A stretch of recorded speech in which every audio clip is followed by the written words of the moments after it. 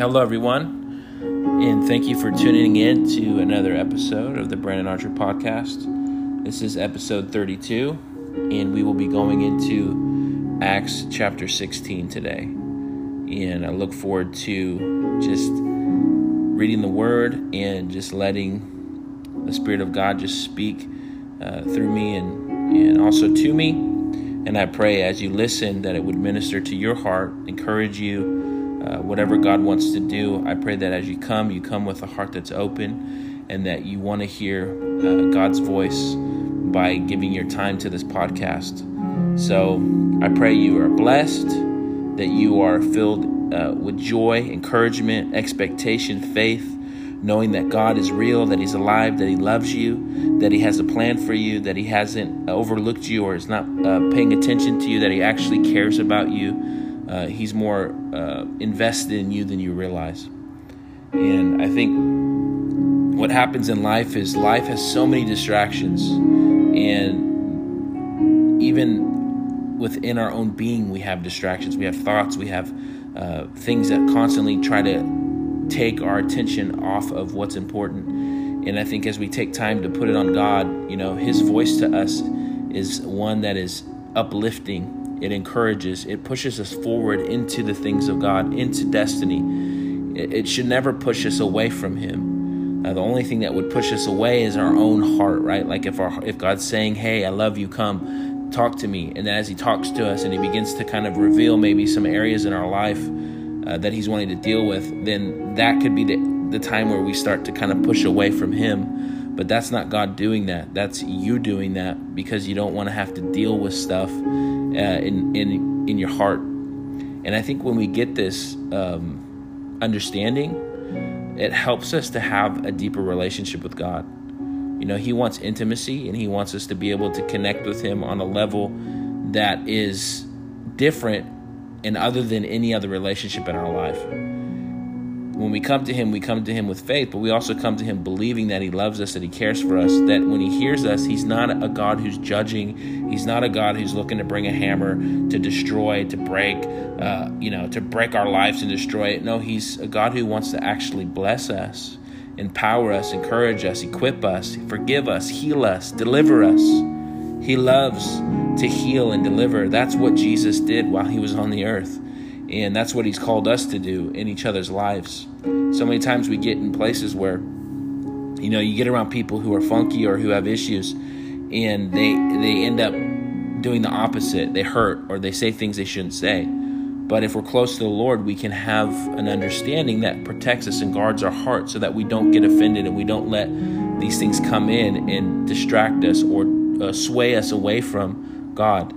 A lot of people that have had a bad experience in church or a bad experience with religion, it's really not God they're mad at. It's people that they're mad at, because people are an expression and an image of God. And when they give off this example or vision of who God is, it becomes kind of like, oh, God, that's God's heart, right? If somebody yells at you, an authority, a father, the next thing you know, you think God's this type of, example in your life. And if you've had an abusive father, abusive leadership in your life, it can really twist you off. Next thing you know, you're looking at God, angry at God like God's angry at you. But at the end of the day, He's not. God is so incredibly loving and long-suffering and merciful and kind. And He invites us into that place. And sometimes He might put us in a situation where He challenges us and He puts us around people that challenge us. But at the end of the day, it's Him wanting to provoke us to even a deeper relationship with Him, or even to allow for Him to change and to shift some of the things that are going on in our life. Opinions, right? Fears, anxieties, whatever it is that would keep us from just trusting God. The old saying that, sometimes faith is spelled R-I-S-K, because it really is to have to risk to believe God, to risk and to put yourself out there and to believe the impossible is a risk, right? Oh, what if I fail? What if people don't like me? What if they all laugh at me? What if it doesn't work? What if Jesus that was what lived inside of him, he would have never went to the cross. Well, what if they crucify me? What if it hurts? What if it's painful? What if I don't come out the other side? What if I don't get resurrected? What if these are Jesus' thoughts? He would have never accomplished what God had called him to accomplish. No, he risked it all for you and I. He risked everything, and he followed through. He went all the way. But it wasn't because of the misery or the depression or the sadness. It was because of the joy that was set before him, because he had a vision and understanding, if he gives his life to this, that there was going to be a reward. There was going to be something on the other side. That's why I say when people say, oh, we don't give to get, well, God gave to get us. So when we give to God, we can expect from him in return. It's not like a, what do you call it? Like, you owe me something, God, type of mentality, like a brat. But it's more of like, it's a promise. It's just who he is. When you give and surrender to him, it's in his nature to bless and to pour out on us. It's who he is. And so we can expect good things from God. We can expect blessing, and we can expect just him having the best intentions for our life. So we thank you, God. We invite you into this place, and we just look forward with great expectation, great faith. We thank you for the people that you brought into our lives to bless us, people that you brought into our lives to encourage us, and even for the people that challenge us. We thank you, God, that you give us the ability to be anointed and to walk the way that you've called us to, even in challenging times, even when there's people that maybe they don't sound like God, or they're not being godly, or they're not, acting the way we want them to. We have to embrace that and show forth God's glory, right? We have to show forth who he is. And who he is doesn't mean we put up with people's dysfunction or their nonsense or allow them to settle in life. No, we want to challenge. We want to get them to see there's greater, there's better. And if people don't want that, we can't force them to embrace that. But what we can do is find those who do, and get with those who do, and build, whatever God's wanting to do in our life. We can find those people and build with them.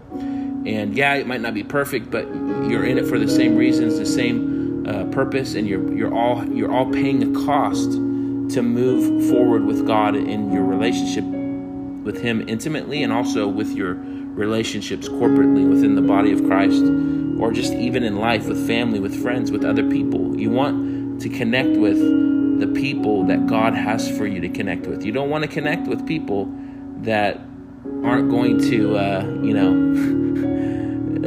help you move forward in your life. You don't want people who are going to stand in your way, who are going to curse you, who are going to talk bad about you, who are going to lie about you. It doesn't mean you can't love them, but you have to be guarded and guard your heart.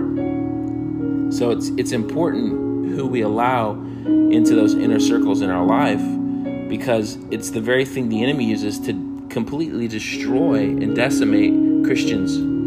He takes them out. They stop pursuing God. They stop looking to God. They get offended by a man, or they get hurt by somebody, and then the next thing you know, they're mad at God, and they think God somehow did that, or it can twist, and their view become skewed, and they're seeing through a lens that's warped instead of seeing through a pure heart and a pure place, because God is allowed into that space and not a man or a woman. So I don't know why I'm going down this road, other than maybe there's somebody listening that you need to hear this.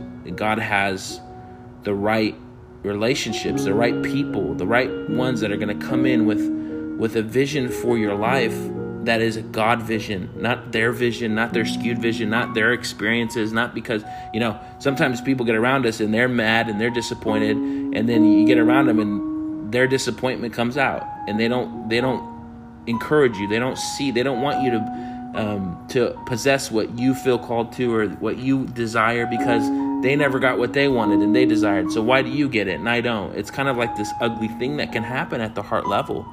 And what we have to do is keep our heart pure.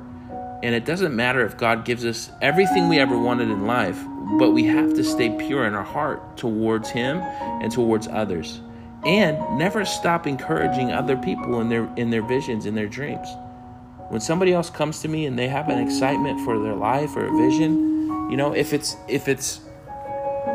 faith and radical and awesome, like, I don't want to throw water on that fire. I don't want to discourage them. I want to encourage them. And then what I can do is come beside them and begin to help them maybe see stumbling blocks or things that would cause them to miss out on maybe what God has for them. I think this is very pastoral and very, just having people in our life that help us lead us forward, move us in a direction that we actually desire and want to go in. You don't want people that are going to push you away from God, or going to tell you you don't need God, it doesn't work, or they're all mad, and who do you think you are? That type of attitude. I mean, that's just the spirit of flesh. That's just carnal. It's easy for people to get bitter. It's easy for people to be jealous. Those aren't hard things to actually experience. It's harder to walk in love. It's harder to be pure in your intentions and your heart. And as we pursue the Lord, He begins to deal with these things in our life so that we can open up and expand in Him and let Him actually give us all the things He has for us. Because those things, if we allow them in there, will choke out purpose, destiny, future, the plan of God. So I pray for you right now that God, that you would cut any cords that need to be cut, remove any stumbling blocks, remove any lots, anybody that's there that God, you're wanting to move them on. It's time is up. That relationship is done, and it's time to move on. It's time to see what God has for you, and don't get stuck in the past. Don't get stuck in a rut, but let God give you a fresh vision and send those that team, those dream builders, those people that will come in and help you move forward in your life and to attain and accomplish. It's we together. It's everyone going after it together. Your dream. And I had a pastor tell me this, one of the most amazing pastors I've ever had the privilege to know and be around. If I help you get what you want, God promises me He's going to help me get what I want. And we have this attitude to help people attain their dreams, get to their destiny, push forward in the things that they're called to do. It releases this supernatural favor on our lives that God says, you got it, you get it, you see it now. Because that's what He wants to do in our lives. And I'm not talking about, cotton candy and shiny cars and nice clothes. Okay, that's great, but that's not what I'm talking about. Impact, destiny, right? Being significant, leaving an impact in your family, leaving an impact in the people around you, that these things are actually more valuable than money itself. In the kingdom of God, He wants to use us to benefit others. So I just pray that over you right now, that your life would be a life that is beneficial to those around you. And if there's people that don't get that, or they don't see that, and they don't want that, then you got to move on. You got to find some new friends, get some new family in a sense. And that's not to say you can't love your family or love the people that do know you, but get around some people that have a fresh vision and fresh understanding, because you don't want bitter, busted people around you trying to pigeonhole you in. Just like Jesus, they said He could do no great works. Here's Jesus, God. And it says He can't do any good work. Why? Because He was among His own people. A prophet is without respect among his own people. So He had to get around people that didn't have this familiar spirit and this judgment and this view of Him that was carnal, because they thought they knew Him. Oh, that's Joseph's son. Oh, we know him. We saw him. We knew him when he was a little whippersnapper. I remember he made my chair that I'm sitting on in my living room. Who does he think he is? He's not going to be anybody great. He might make some great rocking chairs, but what? He's going to heal the blind? He's going to cast out demons? He's going to have authority? He's going to forgive sins? Yeah, right. That ain't going to happen. People get that way. And you have to tune those people out. You have to cut them out of your life, because they become a deterrent. They become a stumbling block to your future, to your destiny. And if you begin to listen to that voice, it'll reinforce the demonic voice that gets you to settle, that gets you to stop pursuing your dream, that gets you to get your eyes off the call and the purpose of God. So thank you, God, for your word. Thank you, God, for this encouragement. And I pray, God, that you would lead and guide them to make the right decisions. In Jesus' name, amen. All right, well, let's go ahead and turn to Acts. And we're going to go to 16, and we're going to start reading. Thank you for your word, Lord. Now Paul traveled to Derbe and also to Lystra. A disciple named Timothy was there, the son of a Jewish woman who was a believer in Christ. However, his father was a Greek. Timothy was well spoken of by the brothers and sisters who were in Lystra and Iconium. Paul wanted Timothy to go with him as a missionary, and he took him and circumcised him because of the Jews. I want to go back here for a second because I want to talk about this. A disciple named Timothy was there, the son of a Jewish woman who was a believer. However, his father was a Greek. So I believe this is saying that his mother was a believer. And how many stories do we know of a grandma or a mom who was a Holy Ghost believer praying for their son, and then their son get delivered, set free, and set on fire for God, and the father, maybe not a believer, still doesn't believe, and then later on down the road, once they see the son come to God and catch fire, they go, oh my gosh, something's got to be real about this, because now my son is speaking all these things I didn't even know, and that somehow leads the father to the Lord. There's all kinds of stories like this within history and within the church of women who get saved, and then they're just faithful to God, faithful in service, faithful in prayer. And here we go. We see Timothy get chosen by Paul, sees the call of God in his life, maybe understands and sees the heart of the woman, because if you read in Timothy, in the books of Timothy, he says that the faith that was like your mother Lois, or talking about his relatives, that you have the same passion, the same faith, because the family that has this fire on them, it can get on your siblings, it can get on your kids, it can get on your relatives, right? That's the kind of influence you want on your family. But if there could always be one or two that's just like, you know what, I'm not really into this whole Christianity thing, and it's going to take a minute for them to come to the understanding of what it means to be passionate for God. So we see here that his father was a Greek, and Timothy was well spoken of by his brothers and sisters who were in Lystra and Iconium. And Paul wanted Timothy to go with him as a missionary, and he took him and circumcised him. Now, right here, this is kind of like I probably would have been like, sorry, Paul, but at this point, you want to circumcise me, and I ain't having that, right? But I think he did it for the reason because of the Jews that were there. So to satisfy them, he had Timothy circumcised, which is unfortunate. I would not have done that. No thanks, Paul. You can go on this missionary journey yourself. But he did this because the Jews who were in those places, since they all knew that his father was a Greek. So maybe it was just a way of him saying, hey, I'm like you. I'm one of you guys now. Which I don't understand that, because we just read this in the last one where there was a big debate on, do you need to be circumcised or not? So this was kind of interesting that now he's circumcising Timothy to please the Jews. As they traveled from town to town, they delivered the decrees decided by. So I almost see like here is the first political kind of setup that's happening within the church. And they're delivering decrees decided on by the apostles and elders who were in Jerusalem. So you have the hierarchy of the apostles, which isn't wrong. I don't think structure is bad. Even our government, it's not bad. It's there to bless and to protect and to be something that actually helps the people. And the difference between, politicians and statesmen is that the politician is in it for himself. He's in it for fame. He's in it for money. He's in it for, hey, look at me. But the statesman is there because he really has a heart for the people. And we know the disciples and the beginning of church, they were in it for God. They were in it for people, souls, to see people come to Jesus, to know the truth about the gospel, to be saved, to be redeemed. So they're building structure and establishing structure, not for political means, not so that they can all vie for position, who's important, who gets to sit in this seat, who gets to be called this title. But no, it was to produce structure for laws and rules so that people had something to follow.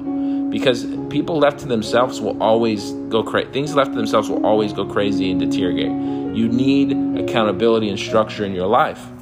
That's why you have businesses that are just like, hey, just come to work and do whatever you want. We'll pay you money. No, there's structure to it. We're going to hire you to do this. This is your job description, right? If it was just a free-for-all, then it would be chaotic in our society. So structure is good. And everybody, I don't like organized religion. I'm not organized religion guy. I believe in God, but I don't like organized. Well, what do you like? Disorganized religion, unorganized chaos, no structure, no discipleship, no ability for you to see where you're at to grow. You need structure and accountability so that you have a measurement for not only for yourself, but for the organization, for where you're going. Without that, you're left to your own devices, and anyone who's left to themselves will deteriorate. It will not be a good thing. It's just the way it's built in this world.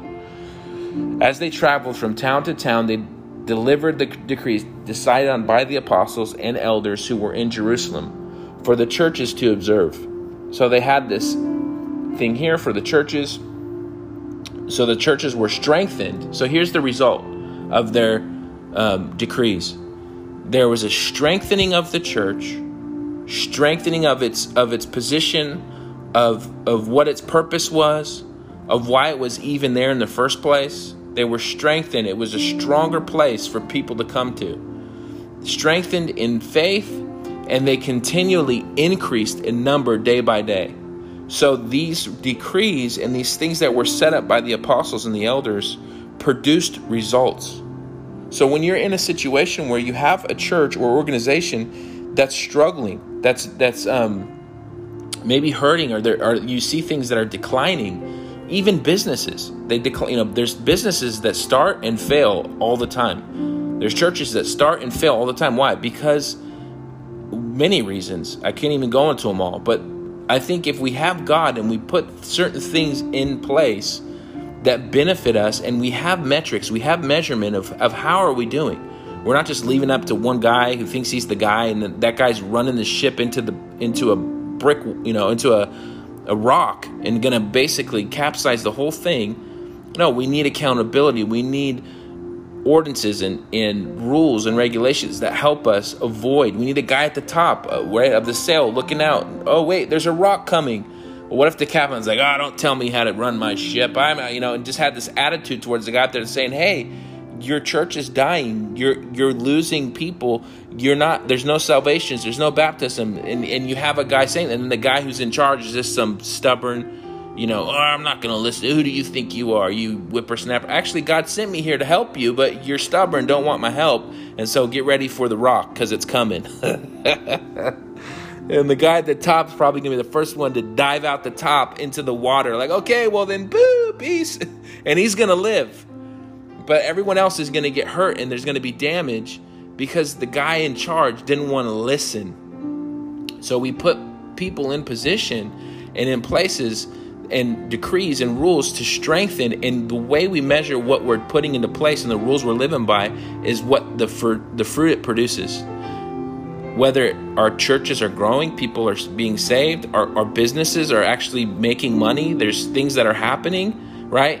You want things in your life, discipline, right? Working out. Well, why do I work out? Because I want to see the results in my body, in my life, in my health. My blood pressure go down, my weight, get better, my health get better. So there's results to making good choices. And when we have these type of things in our life, or even in organizations, then they speak by the results they produce. And you have so many people who are religious and they're stuck in a rut. Organizations, churches that are really struggling. And the reason why they're struggling is it's evident. You can see it, but everybody's got blinders on. They don't want to look at it. And you can have the one guy saying, hey, we need to look at this. And everybody just ignore it and keep pressing forward. And then guess what? The rock's there. It's going to be either a beginning and things are going to revive because you're going to change and put new ordinances and new decrees in, or you're going to keep going the same way and moving in the same direction, and you're just prolonging the inevitable, which is a wreck. So we need accountability. We need to let God speak to us on how to build and how to live our lives. So the churches were strengthened in faith, and they continually increased in number day after day. There was fruit, good fruit. In our life, as we're being ministered to and we're having relationships, there should be a growing, a maturing, it should be beneficial to our life. We have a pastor in our life to benefit us, not just to have some religious, weird, controlling guy that just, oh, he's the guy and I'm just going to kowtow to, oh, he gets to be the head guy now, tell everybody what to do. We just have to submit. No, what he's telling us to do should produce fruit in our lives and fruit around us. And that's what we're measuring by. We're measuring and have metrics to help us. And if the pastor is humble and willing to let that happen, then his church is going to grow. Most of these guys who have big churches and are people who are successful in life. I know I'm talking about churches right now because I'm this is like a Christian podcast, but if you even look at businesses that are successful, you have people who have doctrine or belief or a set of practices that they put into play every day of their life. And they also have measurement. They have accountability for people to come in and they look at what they're producing and they okay, this isn't working here. We need to make adjustments. And if people are in those positions that aren't helping and working, we don't go, oh, well, we just got to feel sorry for that person and come in and, just be real. In the church, this is how it is. In business, that person, they can do it kindly, but that person has to move on, right? Or find out where their strength is and put them in that place.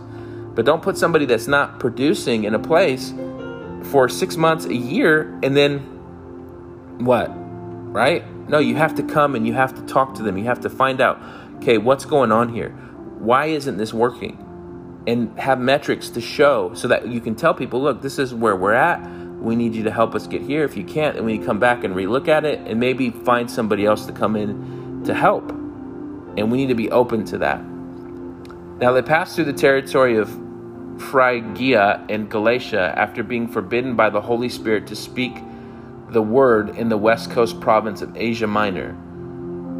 So they're on this journey, and now they're being forbidden by the Holy Spirit. So the Holy Spirit's actually saying, don't do this. He's forbidding them to speak the word. So there's a time to speak, and then there's a time not to speak. And being somebody who likes to preach and talk, let me tell you, this is a hard thing for me sometimes, because I want to speak when I want to speak. And then there's times where you got to hold back and not speak. But we want to get sensitive to the Holy Spirit to where we can allow him to forbid us, right? Don't do this right now. Don't move in this direction. This isn't where I'm taking you. And after they came to Mysia, they tried to go into Bithynia, but the Spirit of Jesus did not permit them.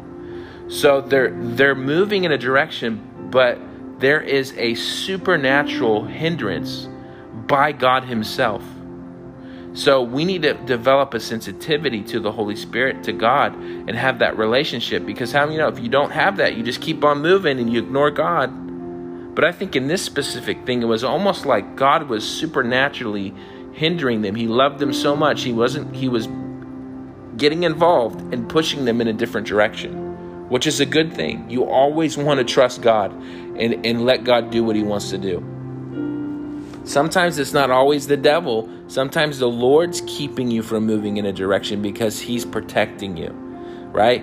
Oh, look, I'm going to go do. I remember, this was back when me and my wife first got married. We were on the road for about a year, and then we were in Austin for about a year, and we both kind of had to rebuild. We were traveling on the road, going from church to church, had an incredible experience just traveling with this minister who was a radical evangelist, and it marked our life forever. We will never be the same because of that experience. But when things kind of slowed down on the road and it was just kind of moving in a different direction because God was moving things, we ended up back in Austin for a season, and we got jobs, and God blessed us. We built our lives back up. And I remember being in this place where I was looking for a job, but nothing was opening. It was like I was like God was not allowing things to happen. And it was about a month. But, you can be in a situation and it looks like people are looking at you like, what are you, a bum? You go get a job. Get to work. Go find something, And in my spirit, it's like I've always been led by God. God, you're going to open the door. You have the place for me. You're going to provide for me. And I want the right place. And God opened this job. It was perfect, right time, right place. And I was there for a year before we left to go help launch a church in Florida with that same minister and start a brand new, from a church that was dying, start a brand new work from scratch and just see it blossom and bloom for 4 years. And it was an incredible experience. But I remember working in that job for a year and just being faithful to it. It was an incredible organization. There's things to this day that I implement into my life, and I also would implement into my church, because the way that they would just keep people engaged with what they were doing, have purpose, have goals, have vision, be excited about your life, be engaged with what God's called you to do. And it was like a team thing. It wasn't like just one person. It was, we would, in the morning, they had this time called, was it like, I think they called it sides, whatever. Every morning at about 9:15, they would turn on some like pumping music, and you'd hear it from your place, wherever you were working, throughout the whole building. And okay, it's time. Everybody would gather in the main room, all the employees, every single one. And they'd be pumping the music, and then they'd stop it, and there would be this time where like a huddle. It was basically called a huddle, and there'd be some like reports given, some things, and then we'd say, okay, now sides. They had the sides. It was SIDES, and it was stability, integrity, expression, dream big, and let me see if I can remember this. It's been a while, probably like 10 years or more. But sides was like an acronym for stability. Okay, yeah, I was integrity, D was dream big, E was expression, and then the last one was service. Right? Because what we was providing a service to people. It was a company that had created this thing called, this man he's like a very like a motivating guy, man. He would actually literally keep everyone on the clock, and then he would take the last hour and he would do a training on goal breaking or reaching your goals. He would help people quit cigarettes, help people quit their addictions, alcohol. He had these boards, like, what do you want to accomplish? You want to get out of debt? And he would just get in people's lives and inspire them to be great. And I'm telling you, the atmosphere in that place was electric. And he didn't play either. If you were disgruntled, or you were around talking a bunch of nonsense and gossiping, you were done. I mean, he had no tolerance for that type of stuff.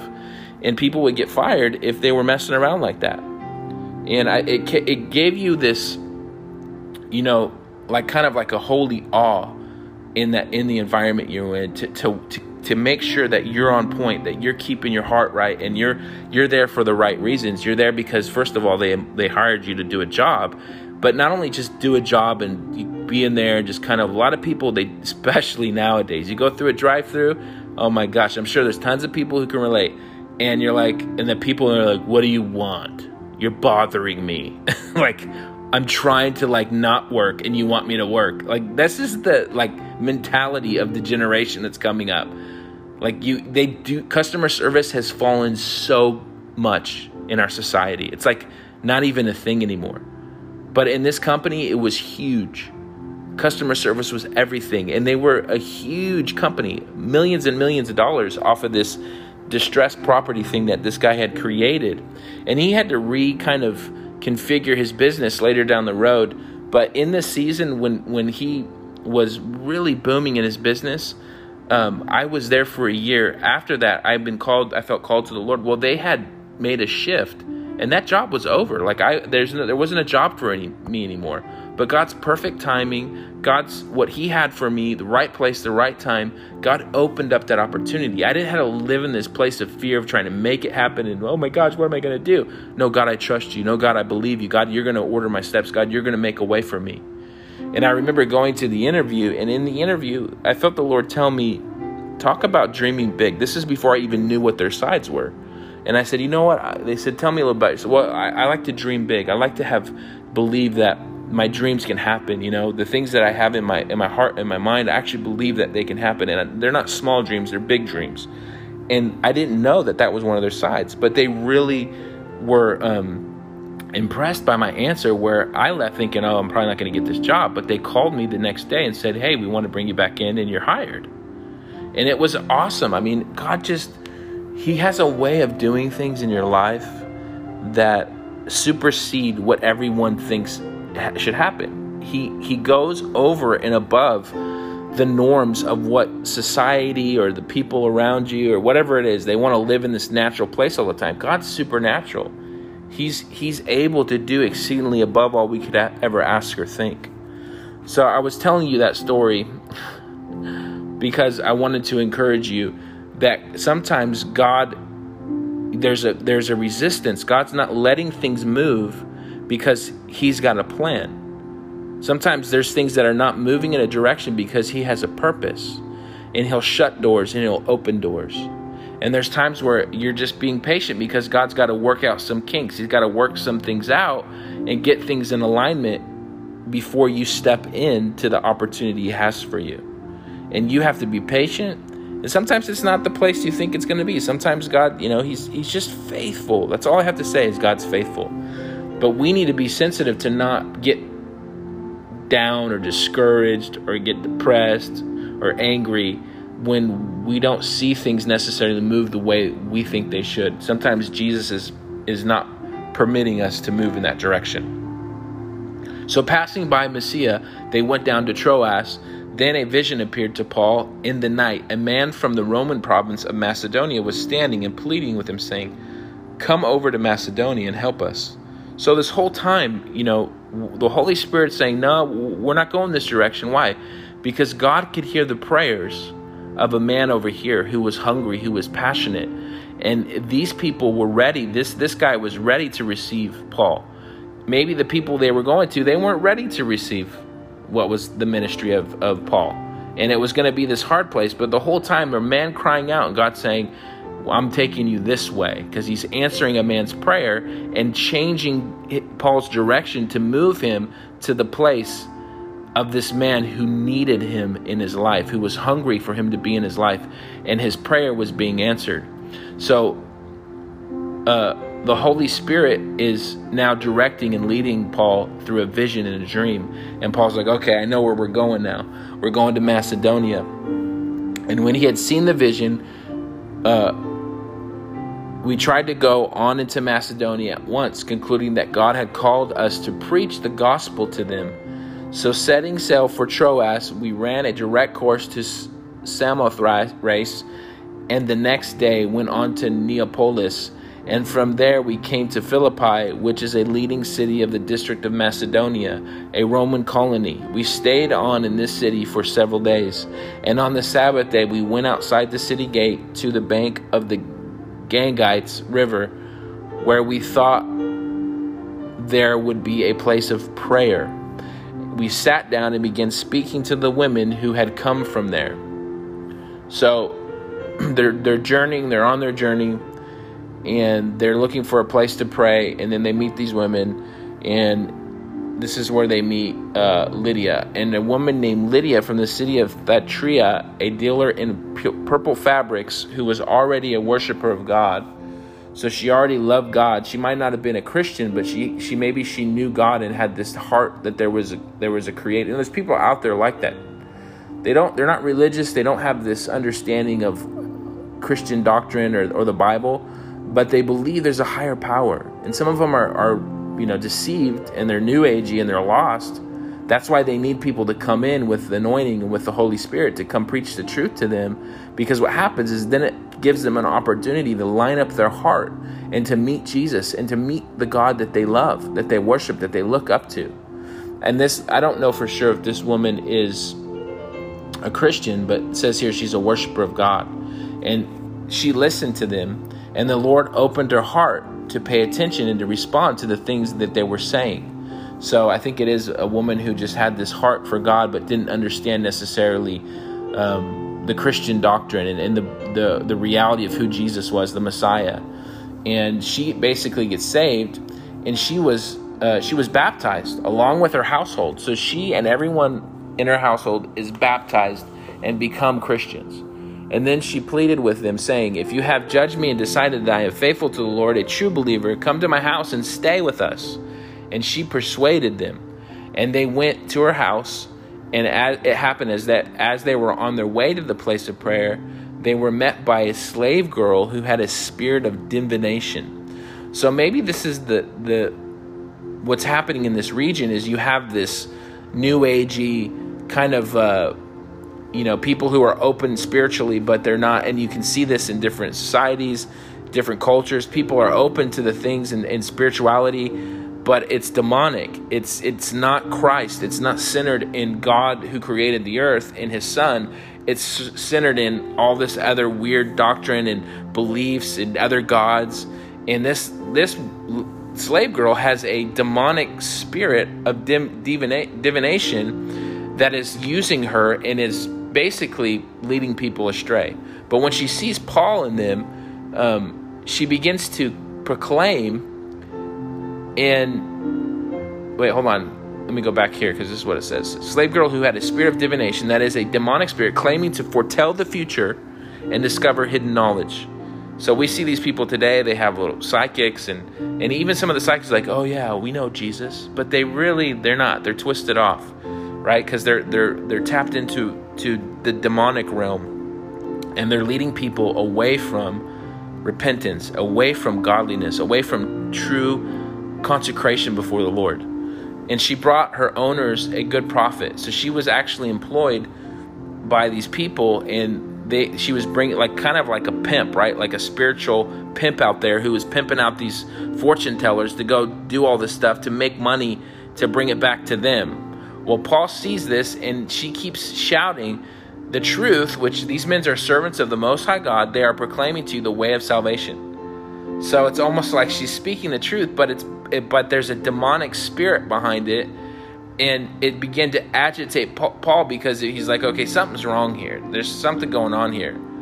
And he turns to her and says to the spirit inside of her, I command you in the name of Jesus Christ as his representative to come out of her. And it came out that very moment. So by the authority of Jesus and the Holy Spirit, he rebukes this spirit. She gets delivered. And then what happens? It disrupts the business. It disrupts the owners who were pimping this girl out to be this spiritual whatever. And now she gets saved, delivered, probably gets, filled with the Holy Spirit and redeemed.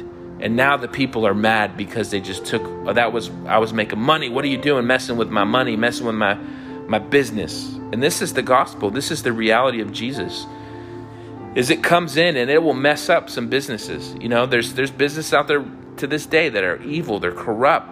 They pornography and strip clubs and even out bars and stuff that are just filled with broken people. And then when the gospel comes in and it's proclaimed and you see a revival and people healed and hearts turn to Jesus and turn away from sin and turn away from these things, it disrupts the flow of money going into those businesses and those people who own them, who are like, we're going to make money off the devil, basically. And the devil says, well, you want to make some money? Here, do my deeds, do my works, I'll pay you. And that's the demonic twist on the reality of life. Like, you want your life and the profits and the blessing of your life to come from good, godly things. You don't want them to come from evil. The benefit of that is actually death. There's no benefit. It's actually a detriment. And it's going to bring you into a place, and you see it. You see people in these lifestyles, and they end up in horrible positions, horrible situations.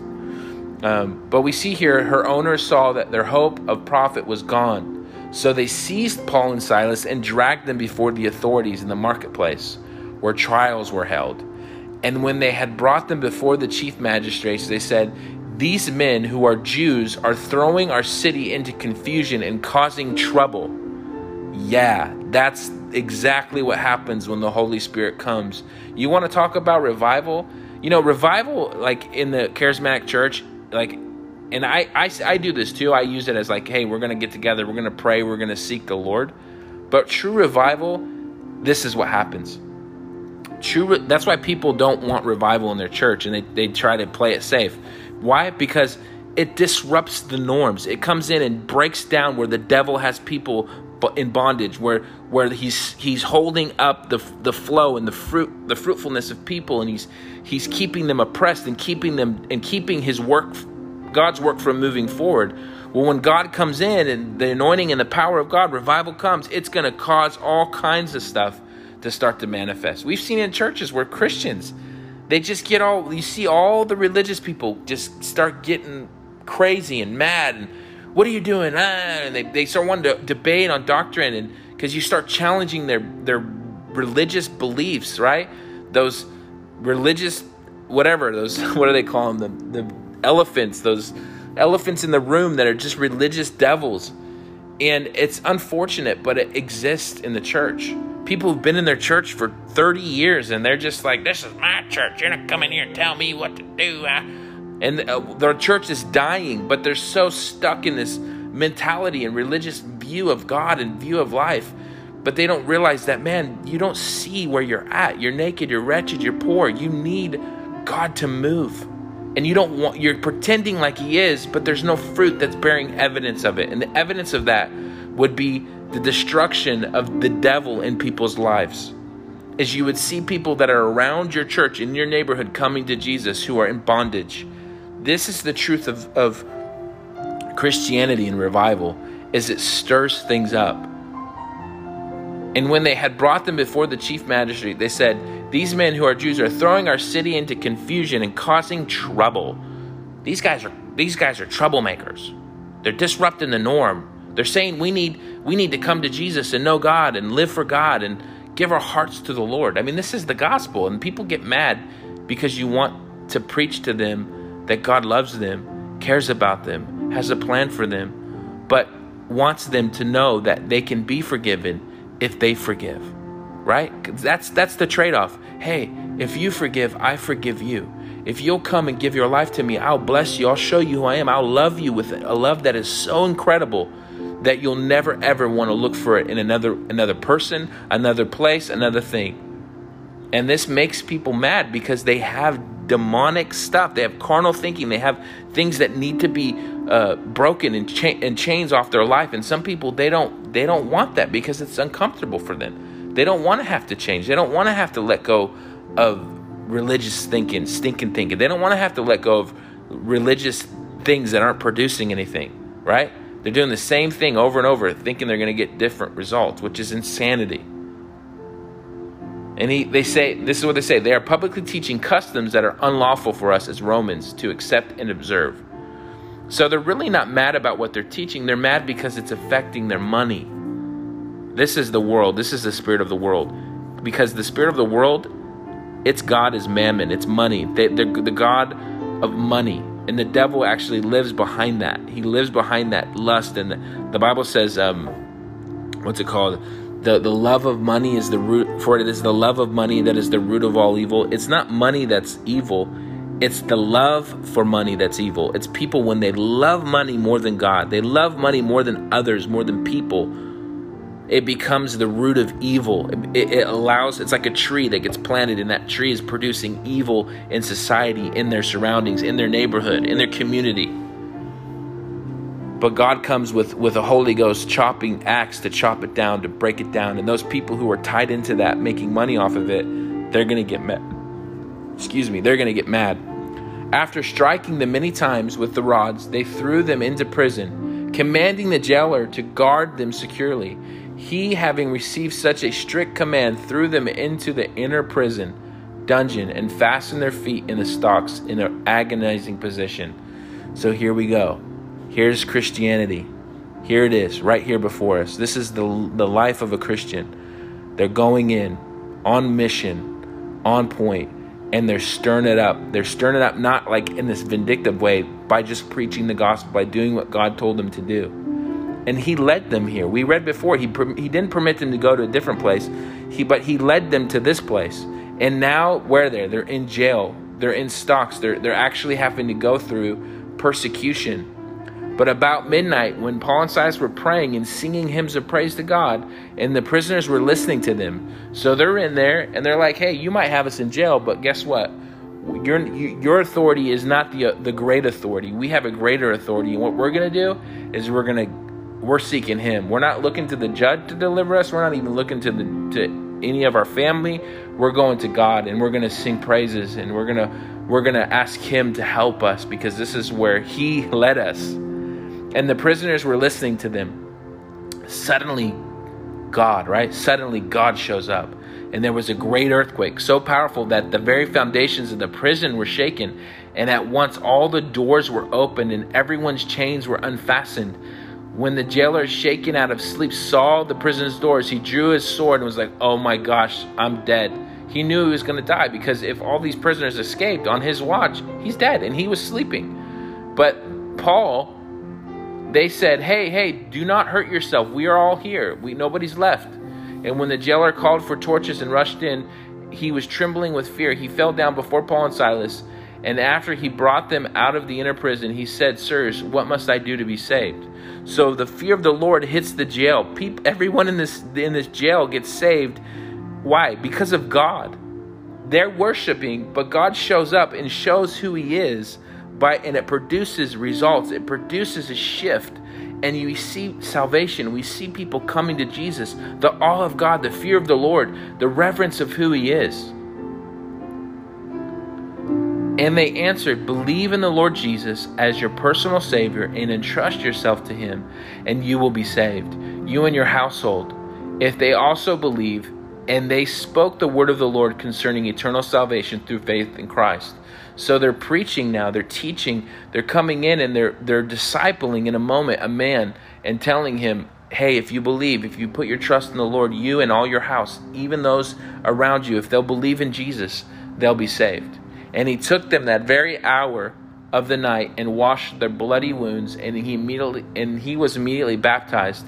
So God not only breaks the jail open, but the guy who's there, he completely has a revival and changes his heart and his mind, serving the Lord, and now begins to help Paul and Silas. God takes the enemy and turns it around and makes the enemy their blessing, makes the enemy their friend, makes the enemy come and now he's one of them. I mean, that's just incredible. That's awesome. Only God can do something like that. Only God. Men can try in all their strength and all their persuasiveness and charismania, and try to be cool for people to like them. But when God shows up and shifts the room, moves things, he does a work in people's hearts that can be done in a moment. You can try to win people over, dress cool, talk cool, but when God shows up on the scene, it shifts it all. It moves everything. Then he brought them into his house and set food before them. He feeds them. He's rejoicing greatly, since he had believed in God with his entire family, accepting with joy what had been made known to them about Christ. This is Christianity, my friends. Christianity right here on display. The evidence of people who love the Lord, on mission and on point. Nowadays, we look at Christianity, and it's if you have a Bible and you go to a church and you go to a Bible study and you have this cute little example of well, I have my church and my church is this and this is what we do and we do this and we feed the hungry. No, we go into darkness and we expel it from people's lives. Not because of us, because we're some kind of charismatic, cool people. No, because of the power of the Holy Spirit, because of the anointing of God. God does supernatural things, and we see people come to Jesus. They get to know him. They fall in love with him. They give their life to them. They say, now use me, Lord. Use my life. Let my life be a light in a dark world. Christians that come to Jesus, who now their mission isn't to be a light in a dark world, are not Christians. They're club members. They're taking it easy, right? They might be cute and sweet and real nice. But if they're not actually on mission and on point, men who have been in churches for years, but never led or discipled a young man in the Lord.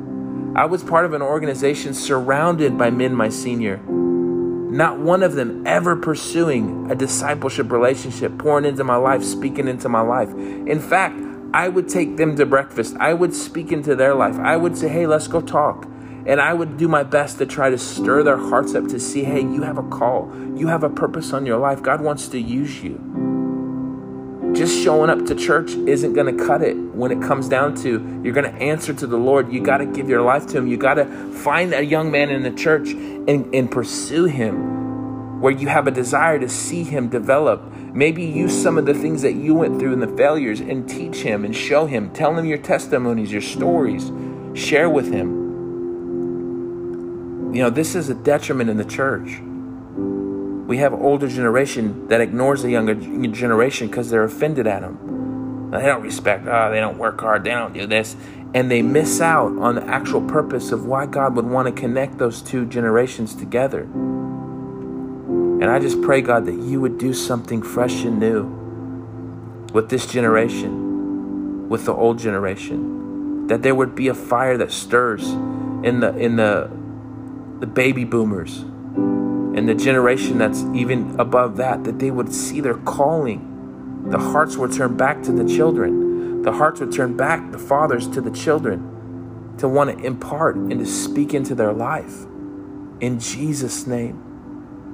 Now, when the day came, the chief magistrates sent their officers, saying, "Release those men." And the jailer repeated the words to Paul, saying, "The chief magistrates have sent their word to release you. So come out now and go in peace." But Paul said to them, "They have beaten us in public without a trial, men who are Romans, and have thrown us into prison, and now they are sending us out secretly. No, let them come here themselves and bring us out." So Paul's using the rules and the reality of what happened against them, because they're trying to basically do something that is wrong, illegal, against their own rules. So the officers reported this to the chief magistrate, and he uses the rules, and they go, What's going on? And when they had heard that the prisoners were Romans, they were frightened, because Paul was a Roman citizen. So they came to the prison and appealed to them with apologies, because they could have been in trouble, right? Because it's not their custom and their law. And back in the days, man, you were out of line. You didn't just get a slap on the wrist. They had some punishments that were pretty gnarly. And when they brought them out, they kept begging them to leave the city. "Please, just go. Okay, you're free, go." So they left the prison and went to Lydia's house. And when they had seen the brothers and the sisters, they encouraged and comforted them, and then they left. And we're going to stop right here. This is the end of 16. But you see, here's Paul and Silas on point, and they're just on mission. They're focused. It's about the Lord. They're seeing people saved. They're walking in this supernatural power. They're being persecuted, but they're not letting it faze them. They're staying focused on what God's called them to do. And even after all of this, they go to Lydia's house. And what do? They encourage and comfort them, speak, prophesy, minister to them. And then they leave them with the Holy Spirit. They leave them with principles of what it means to be a Christian and to walk with the Lord. And then they leave and they go on their way. But they've established believers. And now, guess what? They don't need Paul. They don't need Silas there. Why? Because now they have the Holy Spirit. Now they have Jesus. And Jesus can build with that group of people. Even he can use them. He can take them, and there's a harvest. There's work to be done still in this city. And God wants to use those people. If it was just about Paul staying there, he would have stayed his whole time in that city and never left. But he didn't. He was on mission. He was an apostle. He was about building churches, establishing the moves of God, establishing things. And this is really what our organizations are about, right? These denominations, they want to establish churches. They're apostolic in their invention and the reason why they were created. They were created to help churches become healthy and functional and produce fruit. They weren't created for political means and for, so this guy can have a nice career and this guy over here gets the great church because he's done everything right. So now he gets the nice everything. And, it becomes so politically driven that it actually removes the power of God, and you stop seeing the revival and the passion for the move of God. And now it becomes just about a club. Show up and just everybody does the same thing, and we have this group and that group, but there's no passionate pursuit of going out of the four walls of the church into the community and seeing darkness broken and destroyed. Right? A lot of churches nowadays, they're just dying off because they're aging out. People who were saved in the church, they've gone to that church for 20, 30 years, and they're dying off, and the next thing you know, everyone's dead and there's nobody left.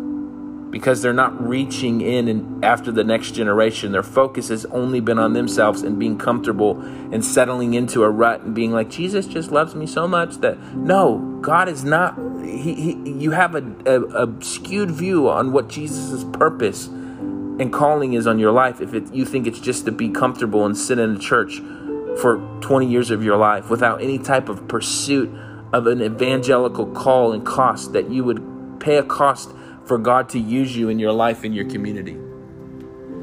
So Father, I pray right now, whoever's listening, God, that you would minister to their heart, stir them in their spirit. Let them see, God, that you have more for them. While they breathe air, God, you will use their life. And God, I pray, Lord, that you would impart an unction, a passion, guide their steps. Bring them to people who are broken. Bring them to people who are in desperate need of a touch from you, God. Give them the words and faith and courage and boldness to proclaim your truth, to see demonic strongholds broken, demons cast out of people. You said that we would lay hands on the sick, they would recover. We would cast out devils in your name, God. We'd see the blind eyes opened. We'd see those in chains loosed and free. It's your promise. And it's not just to the fivefold ministry. It's not just to the one who holds a title or takes an online course and finishes a course and now he gets a stamp of approval. No, it's for all believers. It's for every single one who would say, Jesus is my Lord and my Savior. It's for every one of us. And God, I thank you that you inspire, you empower, and you equip us to move into our future with hope, with faith, with courage, and with power. In Jesus' name, amen and amen. Something good, baby. You see great big spider.